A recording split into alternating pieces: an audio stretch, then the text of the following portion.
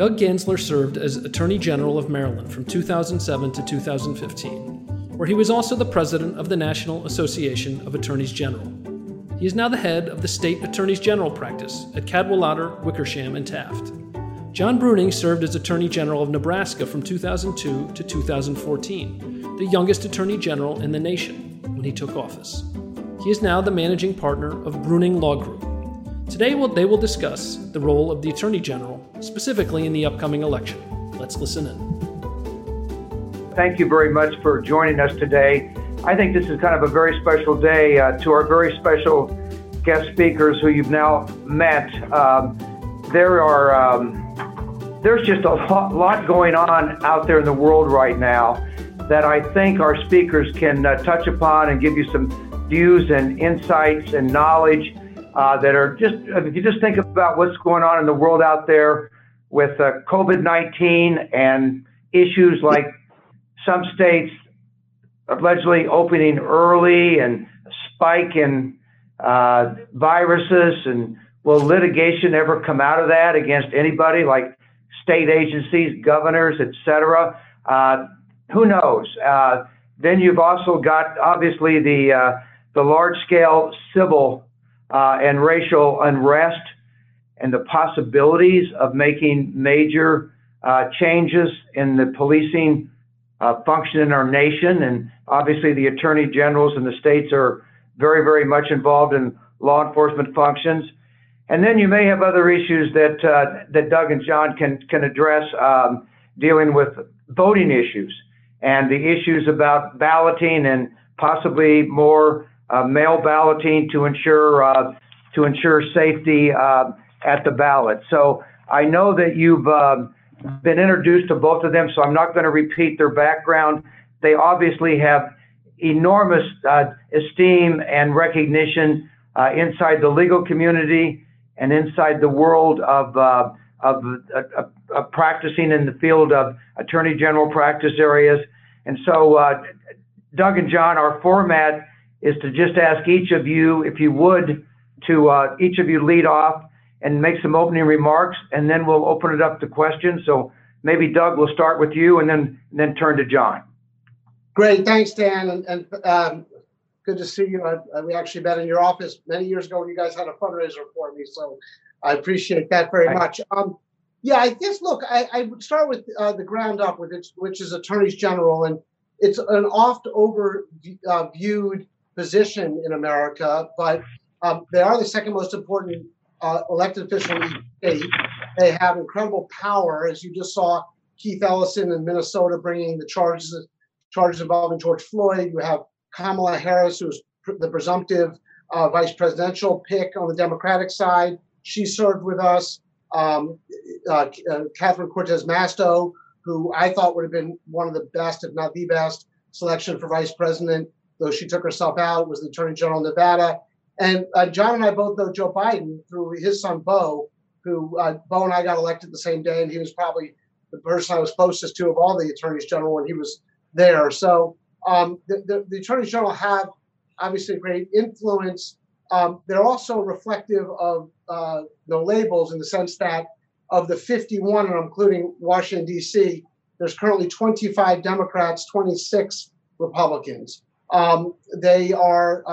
There's a couple of races that are sort of interest, Pennsylvania and North Carolina being the two of them, both held by Democrats, Josh Stein in North Carolina and Josh Shapiro in Pennsylvania. So those are the two most heavily funded races, but you're probably less interested in those than some of the others. So I think in the overbroad view, and Dan, I think you hit on this, there's three things that are particularly different about this election than any of the preceding elections.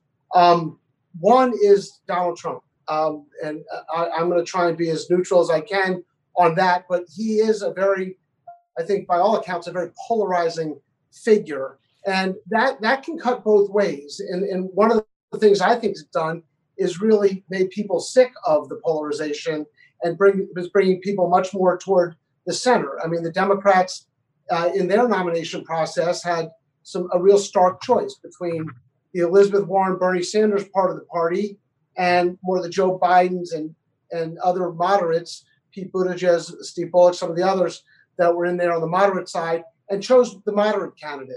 Many people thought the Democrats would not do that, that they would choose the more sort of perceived, at least, far left candidates in Elizabeth Warren or Bernie Sanders. So I think the Trump factor is something that is very different, not in terms of policies, but in terms of sort of behavior and who he is, which we have not seen in past elections. The second, I think, as you mentioned, the COVID and how that affects things. I mean, if you were to look at the two candidates, Donald Trump sort of soaks in the idea of being in his rallies and being out there and in public. Joe Biden, the perception right now is that he's sort of lost his step a little bit, and maybe he's better secreted in the basement, running his campaign from there. So there's some suggestion this is actually helping him. Let Trump do his thing, and Biden is sort of the more generic Democrat. Because if you look at the presidential race, any poll would show you that the generic Democrat would beat Donald Trump. But if you have a Democrat on the top of the ticket who that is actually polarizing or people don't like, and you give them a reason to vote against them, then Donald Trump could win. I mean, Hillary Clinton was the great example there. I mean, the vast majority of people who voted for Donald Trump didn't vote for Trump. They voted against Hillary. And the Democrats are trying not to give people a reason to vote against Biden. And the COVID, as you touched on, also has the mail-in ballot. And that's interesting. We just saw it in Maryland. We just had an election here. Turnout was substantially higher. There are many of us, look, I drink politics. I've been involved in politics since I was 13 years old. I'm 57 years old. Love it, study it, been involved in every part of it. But I walk into the election, the ballot box, and when it's time to vote for the Board of Education or the judges or the clerk of the court, I may not know who to vote for. And I'll vote for bad reasons, their name or whatever it is. The mail-in ballot has given people much greater access to information, and they can make more informed votes because they have more time on the down ballot races.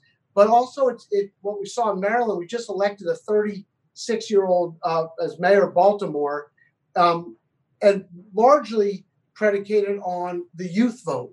There were a lot more young people that voted because of the mail rather than taking time to go to the polls. So I think that's also something you're going to see have an effect in this election.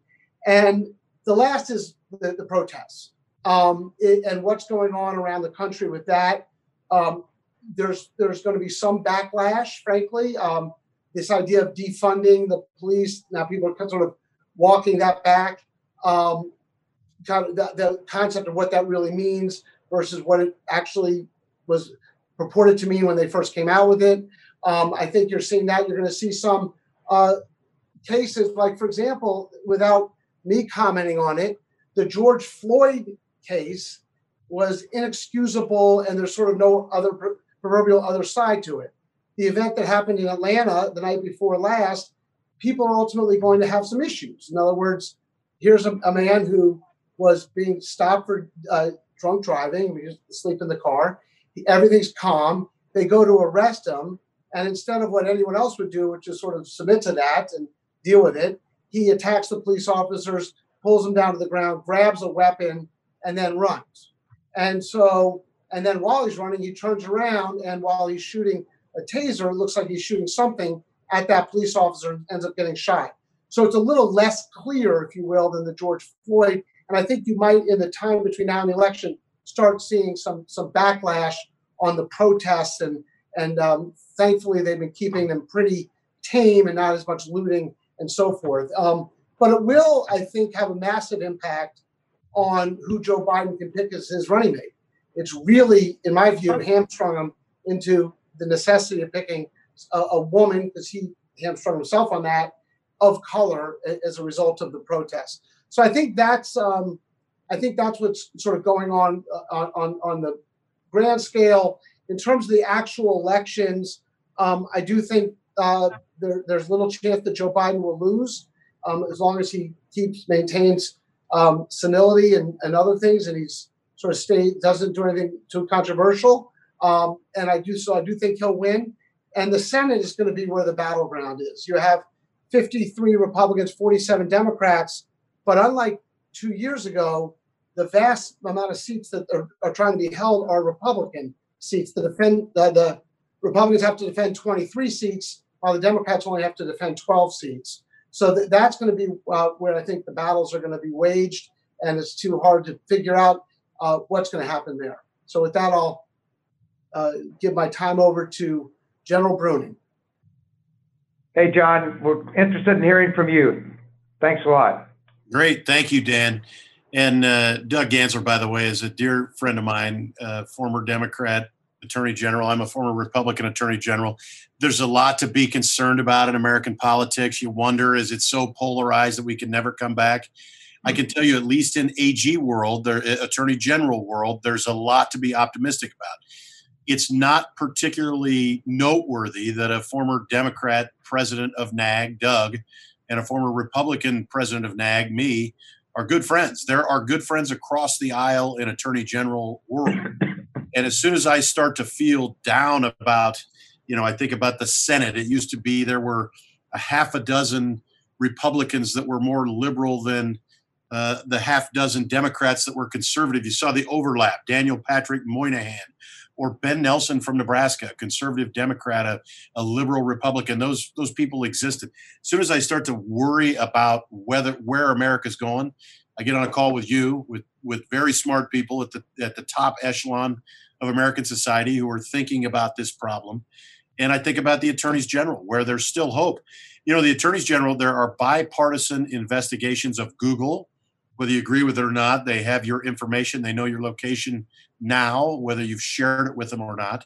There are bipartisan investigations of companies with regard to the opioid issue, which is a major American issue. I mean, tens of millions of Americans became addicted as the companies that both manufacture and distribute those drugs were either complicit or purposely unaware. Bipartisan investigations where Democrats and Republicans are talking to each other this week, last month about the best thing to do for America. So there's still hope. I think it's, do I think it's critical that you are doing what you do and gathering on these Zoom calls now and presumably gathering in person when the moment allows? Yeah, I think it's absolutely critical. For those of you that are concerned about the president, and I've met the president a half a dozen times, and he's as nuts as you think he is. And those of us on the Republican side that voted for him in 2016, we still think he's nuts. Whether the same amount of Republicans will vote for him in 2020, that's an open question. I can tell you, for example, we get at a Republican Attorneys General meeting in 2014. We show up at the Trump Doral course in Miami, and he has a roll of blue painter's tape, and he's putting 1-inch squares on the wall.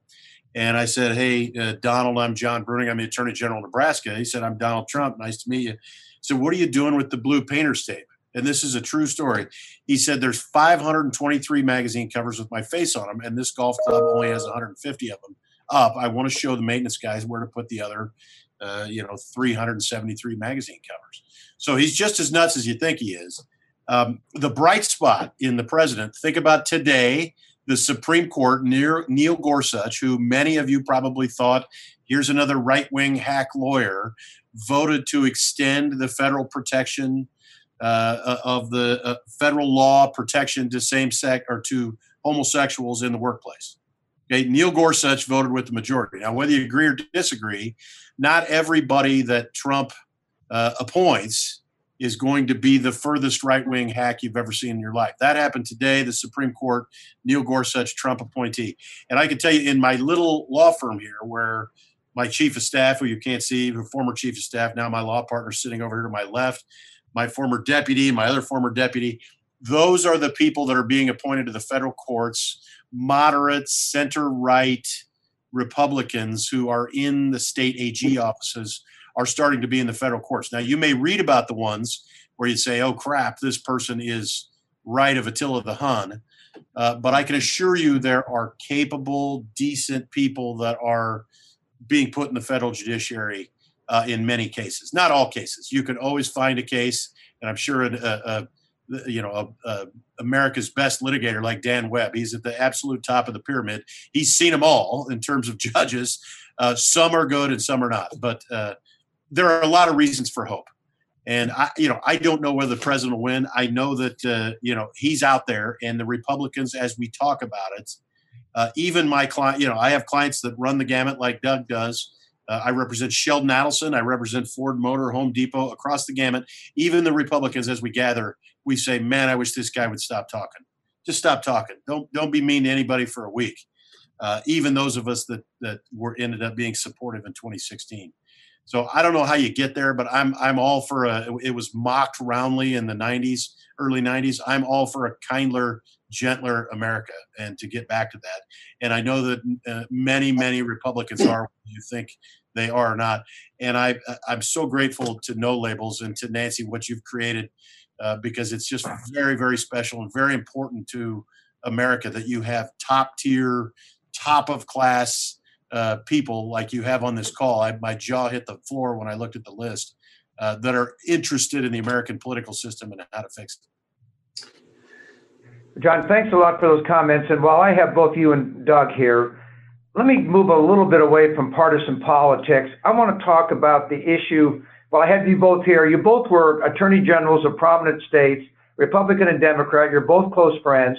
You both served as the president of the very powerful National Association of Attorney Generals. The truth is, you guys are associated with law enforcement. When you're the attorney general of a state, you are the top leading law enforcement officer in that state. And so I am kind of curious about this issue. I've lived decades in this country where we have major issues of law enforcement engaging in horrific conduct towards minorities. And by the way, Doug, if I have time today, I want to come back and ask you a questions about Atlanta, because you touched upon a very important nerve that the media is intentionally ignoring right now today. And I'll come back to it if we have time, because I got people in the queue here. But my question to start with, and Doug, I'll just start with you and move to John. What does this mean to defund law enforcement?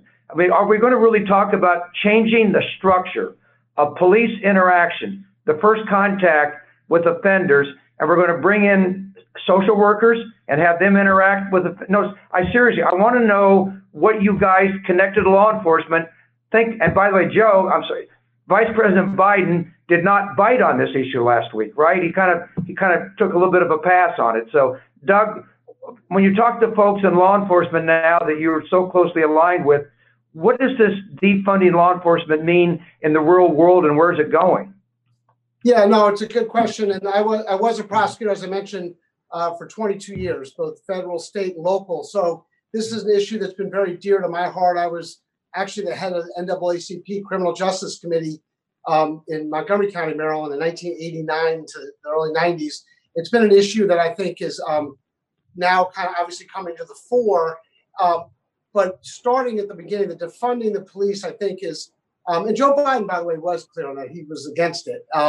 It obviously makes no sense. Now, what they're talking about is the kind of thing that you alluded to, saying, well, we don't really mean taking all the money away from the police, but we're talking about funneling money into other, like, mental health services and counseling and so forth. And that's certainly fine. But everybody, we need the police department. I mean, in Baltimore, which is our biggest city, there's 350 to 400 people murdered a year, and that's with the police department. And so you can imagine what it'd be like if you didn't have police. So I do think, though, you're going to see major reforms. I mean, the one that seems to be sort of getting the most traction is this idea of getting rid of chokeholds, which to me is a red herring, because there's no sort of evidence that more African Americans are getting chokeholds than white defendants. Where the real issue, I think, is going to be is on diversity training, making sure there's cultural training around with police departments, make sure there's more diversity within the police departments in terms of hiring. I think that's where you're going to start seeing eventually change. And I think you see it. We saw in the gay rights movement. I was very ahead on marriage equality, like 5 years ahead, and I wrote this opinion and saying marriage should be between whoever you want it to be, and they tried to impeach me. But I believed it. And I think the reason why that took hold was because people started to know gay people, and they had them in their family, their neighbors at work. I think you're going to see the same thing here with people, African Americans. I mean, I work for, as you know, the oldest law firm in America, Cadwalader, Wickersham and Taft, and no one thinks of that as sort of being the cutting edge progressive law firm in the world, but they've come out, our managing partners come out with incredible tomes about this issue. They changed our blue C to the rainbow C. I think all institutions, all bodies, all companies are starting to look at themselves and do some inspection, introspection that they heretofore had not done. So I think that's going to be the big thing with the police departments, to sort of look at how they're formed and who's actually in there. Are they going to do some other reforms along the line of the chokeholds and things? Yes. I think ultimately, though, the notion that was really in the early 2000s and even in the 1990s of community policing and ultimately community prosecution is important because that way, right now, the problem is a lot of distrust, as you can see, between law enforcement and the community, and they need to bridge that. One of the ways to do that is community policing and community prosecution. John, it's Dan. Let me ask you to kind of maybe comment on the same subject matter, and maybe I'm curious about the view you get from other attorney generals. It's one thing, absolutely, there's going to be, I think, enormous and very important reforms that will come out of what has happened in the last several weeks in America, and it's all for the good. I'm curious about actually changing the structure of police departments. I'm not talking about improving training. I'm not talking about no longer being able to use certain techniques in dealing with offenders. I'm talking about fundamental changes in the structure of policing in America that might change, for example, who are the first interactors with offenders and things like that, or whether that's not going to happen. I'm curious about what you and people that you talk to in the AG world think about that today. Yeah, I think it's a great point, and police departments are going to have to modernize in that way. They're going to have to be in large part social workers. If you have somebody in mental health crises, you don't send out a big cowboy with a gun. That's not the way to do it. It just ends up resulting in bad outcomes. In Sweden, for example, they do a lot of that type of training where they're trying to weed out the cowboys, the guys that want to fight. It's sort of the stereotypical guy with a flat top that wants to throw some punches. And law enforcement is not all like that, but certainly there are people like that in law enforcement.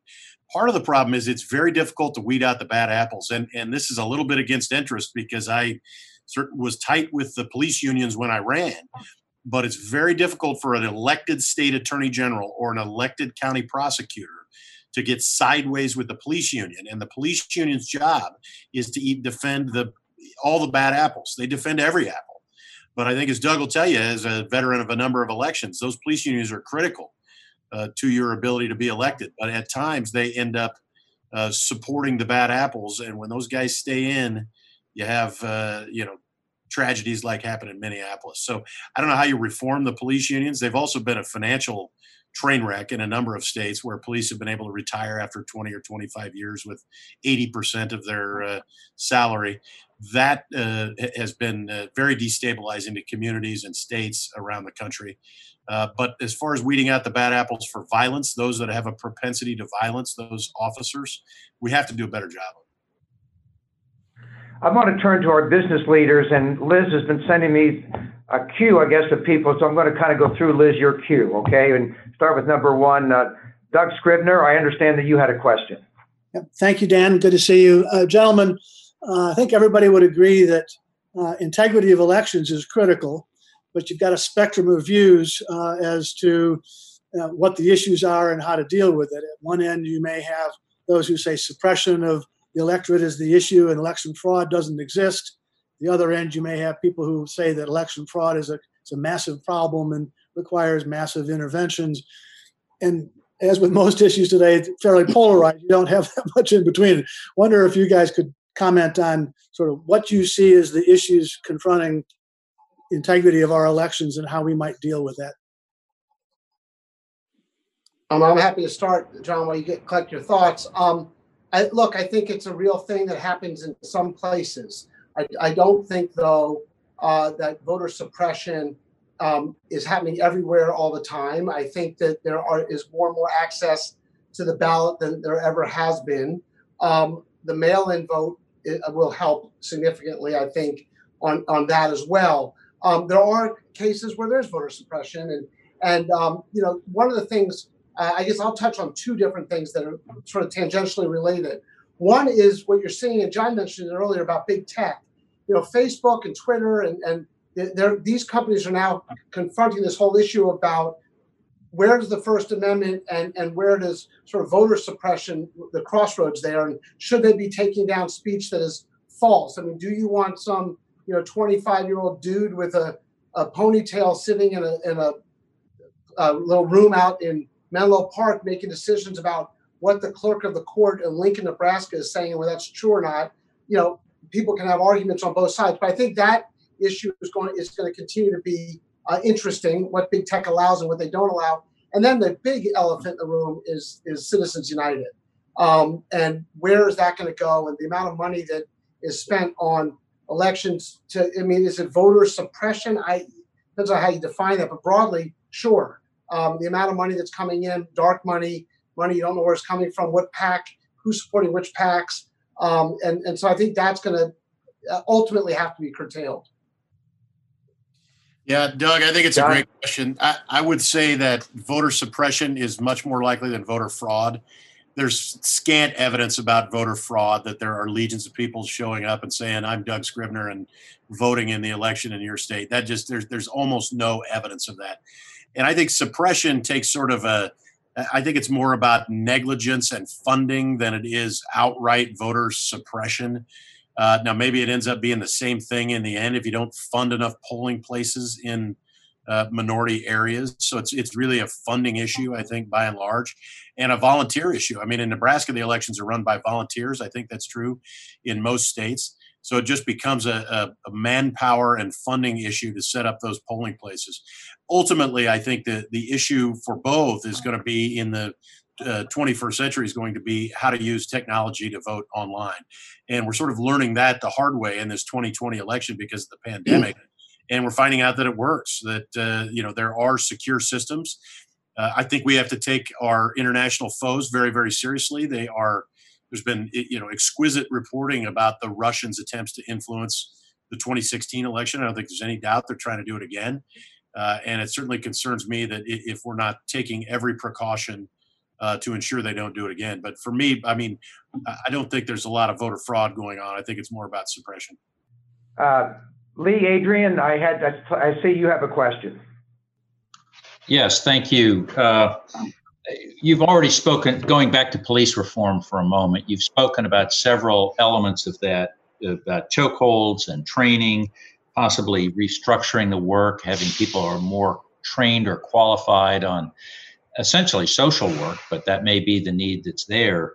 But there are still dangerous elements to the job. One of the proposals that people are throwing around is to change the rules on qualified immunity. And I'm curious as to your thoughts on that issue and how you balance the reasonable need of the population to be protected from potentially overzealous or overviolent application of the law with the reasonable need to protect policemen who are doing their job to the best of their ability in what is a dangerous job. Yeah, so a couple of things, John alluded to it as well. One of the things that people are most dissatisfied with when they think about the sort of immunity, which is a little bit different than sort of sovereign immunity that a government would have. A police officer doesn't have that in most cases. But what the unions have been able to negotiate in most police departments is something called the Law Enforcement Bill of Rights, where a police officer is involved in a shooting or some sort of potentially criminal act, and they don't have to talk to anybody. They don't have to give a statement to anybody for, in some places, 5 days, some places 10 days, some places more. Well, if you have 5 or 10 days to sort of talk to all your colleagues, get their stories, get your story, talk to a few lawyers, then you're coming in and giving your first statement. most other defendants don't have that right, and people are want to see that change. So it'll be interesting to see the friction between the power of the police union and what many people think that there's no sort of real basis for doing doing that. So I think that's part of it. And then you have to be, I think, innovative. Like one of the things I did, for example, when I was the DA, this is called state's attorney in Maryland, I took every time a police officer shot his or her gun and put that case in front of the grand jury and let 23 people from the community, here's what the standards are, here are the rules, and let the community decide, was that a justified or was that not a justified shooting? Because it's easy, I don't know if any of you ever done this, but it's easy to sort of judge from the cold view of what happens. But if you've ever done something called the FATS machine, or one of these simulated machines on law enforcement, where you're going into a domestic violence situation, they give you a fake gun, but there's screens up, it looks like a movie, and there's kids riding their bike through, and things you just can't expect.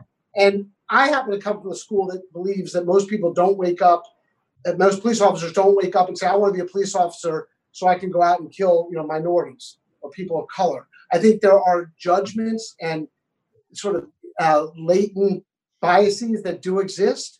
But I think that if they're able to explain themselves in the situation, some are inexplicable. The Eric Garner situation in Staten Island, the George Floyd, and then others are more explicable, are more easily.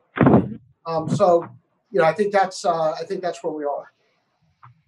Yeah, I mean, Doug, to your point, I mean, a lot of these are very close calls, very difficult decisions to make as a police officer and then as a prosecutor. And I do think one of the failings of the Trump administration at this point is they have allowed DOJ to check out on review of these cases from a civil rights basis. It's important to have the Department of Justice federally looking at it because, as I mentioned earlier, as an elected state attorney general or an elected, for Doug, state's attorney or district attorney, you work hand in hand with the police all the time. A big chunk of our election campaign was the endorsement of 90 of our 93 sheriffs, the close relationship with the state patrol, the endorsement of the Omaha Police Union. So when you run for office in that way, which many attorneys general do because the population wants law and order, and then you have a close call bad actor as a police officer, it's very difficult when the police union is saying, hey, we got you elected. Now, you don't want to prosecute this guy. Now, we did anyway because I went in thinking I'm going to do the right thing, come hell or high water. And we did. We prosecuted a dozen police officers. I prosecuted a couple of county attorneys. But those are tough calls to make, and those take a chink out of your armor. And, if I hadn't, maybe I'd be governor. I mean, who knows, right? Every time you lose 1% here and 1% there, that's how elections are won and lost. Not everybody in politics like Doug and I, where you think you're going to do the right thing. I think I did the right thing. But, there are people that want to win at all costs, particularly today. Richard Davis, did you have a question? Okay, so in part, my question was addressed a moment ago as it relates to the issue of the ability to have confidence in the investigations by particularly local DAs in these kind of cases when they work so closely with police departments. Now, my own experience, I'm a longtime former prosecutor, is permanent special prosecutors, particularly permanent single-purpose special prosecutors, have their own problems, and I don't think they're necessarily good. And we have seen in New York and now in Minnesota in the one case, but in New York now it's become standard practice to refer these cases to the state attorney general. So what do you think are the options? Do you think it is a good idea to refer to states attorneys generals as opposed to leaving with the local DAs? Do you think that there are other ways to enhance the ability of people to have confidence in the objectivity of the investigations and the decisions whether to prosecute? Well, I think that, look, I do think this idea of community policing, take New York, for example, instead of having the entire city broken up into the districts that they have, you actually can do it by neighborhood. So you have police, like it's sort of going back to the concept of officer friendly. I'm sort of, it's a little hyperbolic, but that's the idea, that you have police officers walking the streets in a particular community and neighborhood. So the neighborhood and the community gets to know that police officer. You also have a prosecutor that's also, the prosecutors are also assigned by neighborhoods where you have senior on down to junior prosecutors working in that neighborhood as well. And when you find, when I put that in, when I became DA, Montgomery County, Maryland, is over 1 million people. It's fairly big. And we put it in, and the police were very resistant to it. And one of the things that they were resistant to was the idea that prosecutors were going to oversee the way in which they conduct their business. In fact, they ended up liking it because we were there from the night of the murder or the shooting. We were helping gather evidence. But the corollary effect was we were able to sort of see who were the bad apples and who weren't the bad apples, and we're able to ferret them out of the system. Those that their story was always a little off, and that kind of thing. So I think you're going to there's going to be gravitation toward that down the road. So a lot of police departments, a lot of DA's offices are doing that. The problem with shipping cases out to the AGs are the people that go to work for an attorney general's office. Very, very, very few of them are actually criminal prosecutors. As much as every time one of us runs for office as an attorney general and all the commercials are about crime, 95% of what an attorney general does is civil. And so they're just not equipped to prosecute cases as the local DA. Now, if there's a reason to accuse him or herself as a DA, then they can, what we do anyways, we send it to the next county over and let that state's attorney's office deal with the case. But sending to the attorney general's office, I mean, look what happened in Minnesota. Now that's a tough case, right? So the attorney general gets the case. Clearly the guy who killed George Floyd should be charged with murder. What degree we can all argue about. But the other 3 guys were charged with a crime, the 3 police officers. Now, that's going to be hard. When I say hard, I mean near impossible to prove, because what is the crime? And now they violate every standard and every ethic and every moral of a police officer, and they ought to be fired for standing there watching another police officer kill somebody on the one hand. So they got the most draconian sentence, which is firing. But you have an attorney general coming in and charging 3 people who are standing around as this happened with a crime. Now, will that have reverberations down the road when they're not convicted? Who knows? Was it important to do to stop and quell some of the protests? Yes. But taking it out of the DA's hands and into some other office doesn't really make sense to me. The only place that would make sense is to send it to the United States Attorney's Office, but there you have to have a federal crime that's alleged. Richard, I think Doug's right on most accounts. I'd have a slightly different take. I mean, in some states, you're going to have a lot higher chance of a strong outcome if you send it to the Attorney General. Depends on the state. It depends if they have criminal authority. It depends if they have skilled criminal prosecutors. Doug, in my office, I hired former county attorneys, former DAs. They had 20 years experience. When you hire those folks and they're making the call, I always said, and again, my chief of staff sitting over here to my left, listen, if we lose Grand Island, we could still win the state. So if we got to go in and prosecute the mayor, prosecute the mayor. We got to prosecute the, police officer in Grand Island. We did it.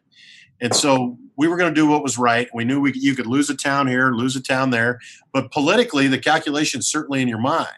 So not every elected official has that courage. So I think you need a belt and suspenders, which, as Doug said, is, whether it's a federal authority, the DOJ has done this historically. They stopped doing it in late 2017, but they have reviewed these types of cases. I think it's important to have that belt and suspenders review. But the state AG is a good stop in a lot of states, not all of them. Maxine Clark. Maxine, did you have a question for our panelists? Yes, I do. So we've been hearing a lot about a couple of locations, cities where they've done some police reform. They didn't abolish the police department, of course, but they did some reform. Are you aware of those and what kinds of reforms they made? And do you think they could work in a vast majority of cities?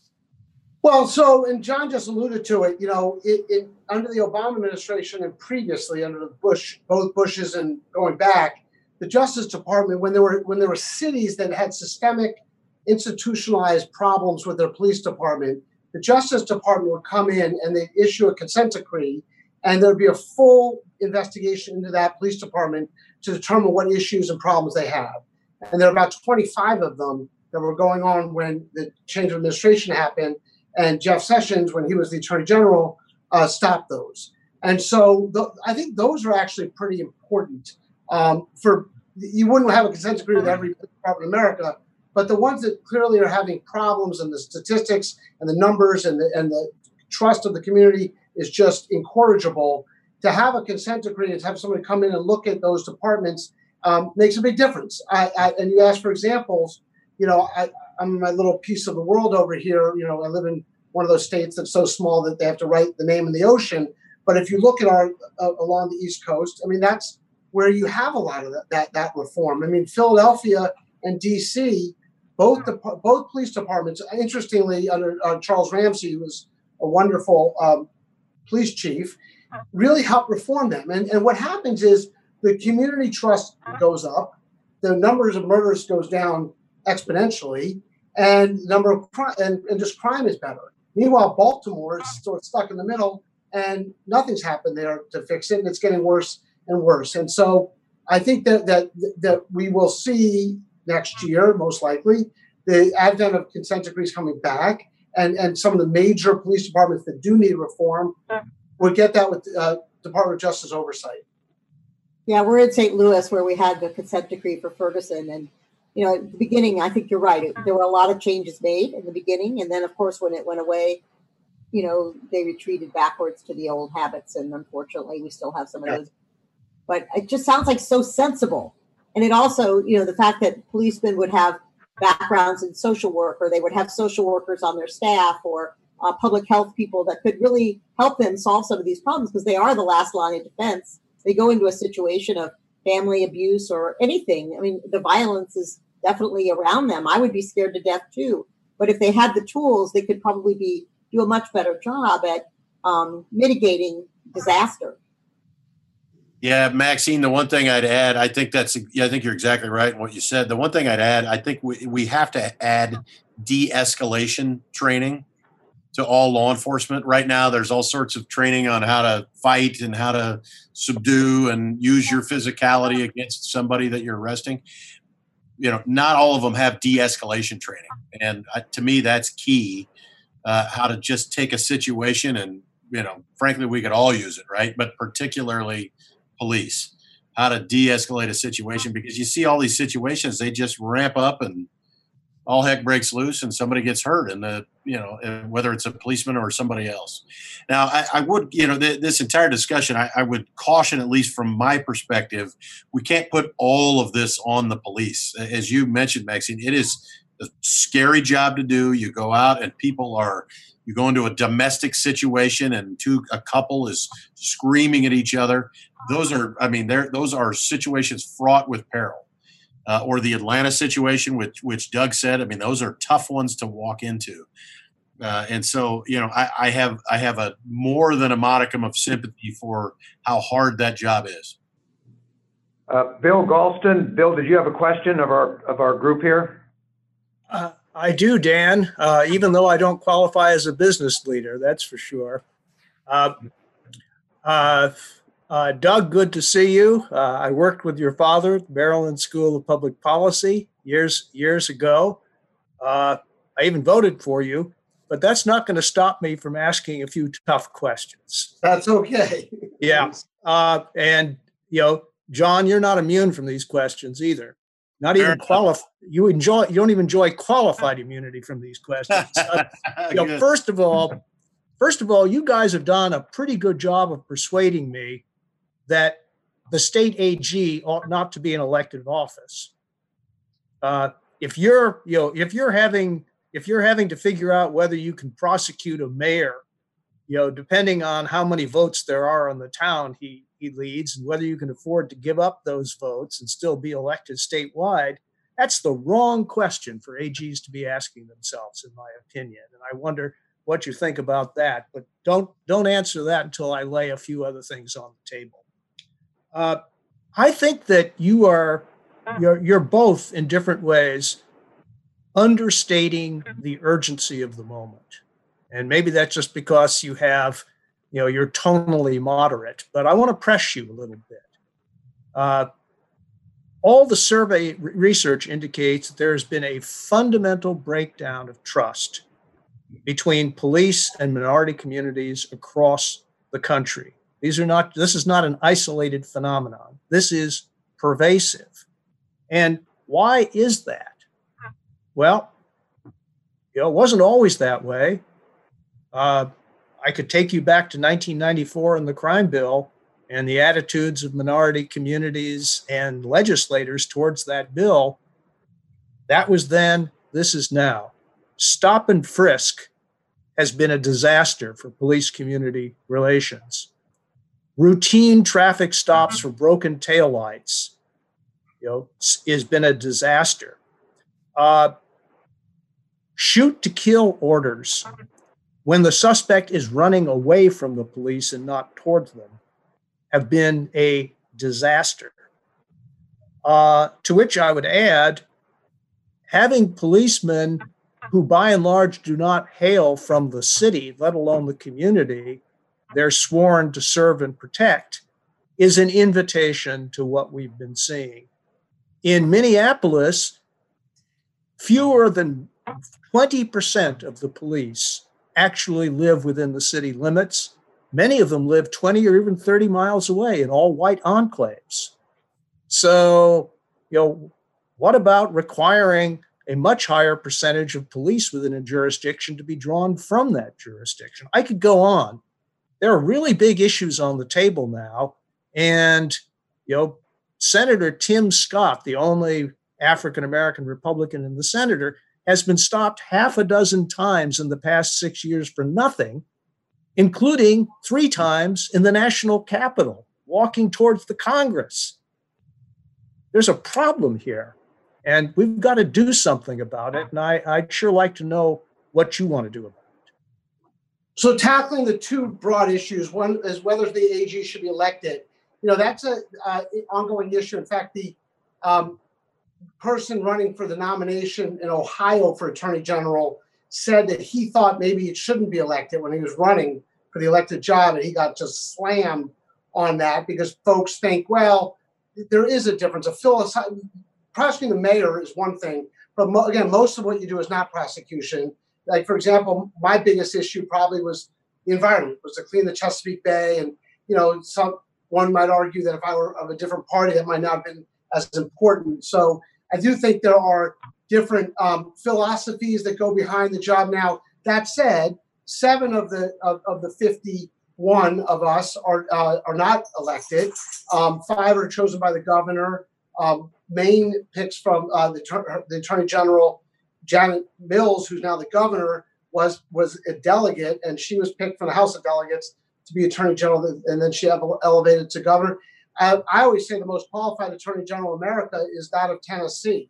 Most of the Attorney General that John and I know couldn't get elected in their own living room to something, but they're appointed by the Supreme Court of Tennessee, and they're always extremely qualified and just very decent people. So there's an argument to be made. The U.S. attorneys in each state are not elected, but I do think that people want to have elected attorneys general. D.C. forever was not elected. Karl Racine, the current attorney general, was elected, and it's really given him more power, more independence, and also independence from the governor, in that case, the mayor, which I think is an important thing to have. In terms of the urgency of the moment, I actually think the urgency of the moment is very front and center and critical and important. And sort of as we sort of near the end of this call, going back to the beginning of the call, I think it's going to have a great effect on the election coming up. I think that the minority community is clearly going to be more mobilized. I do think there's going to be a little bit of a backlash as well if the hand is overplayed. But there's certainly, everybody is looking at all the police departments and all of corporate America, I would submit, are looking at, are they part of the problem? Are they doing things that they just sort of, through inertia, continue to do that really do affect people? I mean, it's interesting, I just watched an interview last night on TV with Bubba Wallace. I've never watched a car race in my life, but he's an African-American car driver who's talking about taking the Confederate flag down at NASCAR events. And it's like, I'm sort of thinking, what if they had, a Nazi flag those events? That would be equally disturbing. Or what if, army bases were named after Nazis instead of Confederates? That people say, oh, that's different. But maybe for an African American whose ancestors were slaves, it's not. And so we're looking at things differently. We may not make all the changes that some people want to see, but I do think people are thinking more about it, and I think people are embracing the urgency of the moment. Bill, I would say a couple things. First of all, my dad was a professor at the University of Nebraska, 55 years, professor of educational psychology. So I'm well acquainted with academics and being grilled, if that was and I appreciate it. Listen, elected attorneys general, first of all, don't you want some independence? Did you wish Jeff Sessions had more independence from the president, wasn't hanging on for his job? Elected attorneys general don't report to the governors, so we can have a separate political agenda than the governors. Elected attorneys general can have a political agenda. You're appointed, you can't. The governor fires you and the next one's in. So the independence of an elected attorney general, I think, is critical to the office of state attorney general. So I didn't mean for that, to give you, maybe I let you look under the hood too much at the political calculus. I don't mean to startle you at the calculus of, the start calculus. I think if I were one of you on this call and I were going to do a couple things. One, I think it's critical to register minority communities to vote so that they can express their will in the next election. It's pretty easy to make an argument if you go back to Pennsylvania and Wisconsin and even Ohio, which wasn't that close, that if minority communities had voted in more force, it wouldn't even have been a close election, right? But they didn't show. Minority communities didn't show up. That's one thing I would do. And switching gears, I think it's critical that office holders know each other. We've always joked it's very hard to screw someone that's your friend politically. The groups like NAG, of course, have that happen, but there are groups like Aspen Institute. No Labels has done this very well. German Marshall Fund. Find your up-and-coming politicians. Aspen has been brilliant at this. And from both parties, put them together and put them in a non-threatening room where there aren't reporters, and you'll find that magic can happen. And so those of you that have supported Aspen, good for you. Some of the best programming out there. No Labels, Nancy, you guys have been brilliant at your bipartisan programming. And I think we just need to continue to chip away at it, frankly. And we'll have more opportunity for common ground. We have much more in common than we don't have in common. So I remain optimistic. And I tell people all the time, listen, as we get toward the end of this call, when you start to fret, I see my dad who just is driven crazy, right, by Trump. Say, Dad, the Republic will withstand this president or any president. The Republic will withstand him or anyone. So we're on to the next election. It takes 4 years, but it goes by in the blink of an eye. Here we are, and in my opinion, the Republic will persevere. Liz tells me we have time for one last question. Sean Taylor, do you have a question? Yes. Thank you very much. When we talk about police reform, we're not getting at the heart of the matter. We're just looking at symptoms. And, through all of this, I grew up on the south side of Chicago in one of the worst projects in the city, Ogio Gardens. And so I've been dealing with this my whole life, and I'm 60 years old. I've learned in the last several years the power of these police unions. And John is it, I believe. And John, you talked about the influence that they've had over elected officials.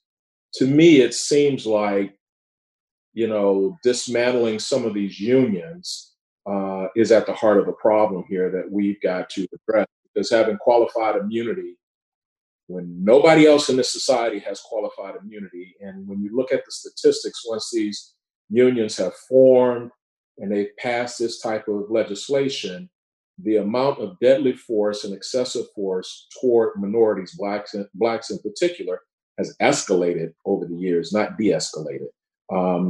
So how do we go about doing that so that, people like you, when you're an AG, can actually do the right thing and not have to, prostitute, excuse my choice of words, prostitute yourself out to people who are hiding behind a law?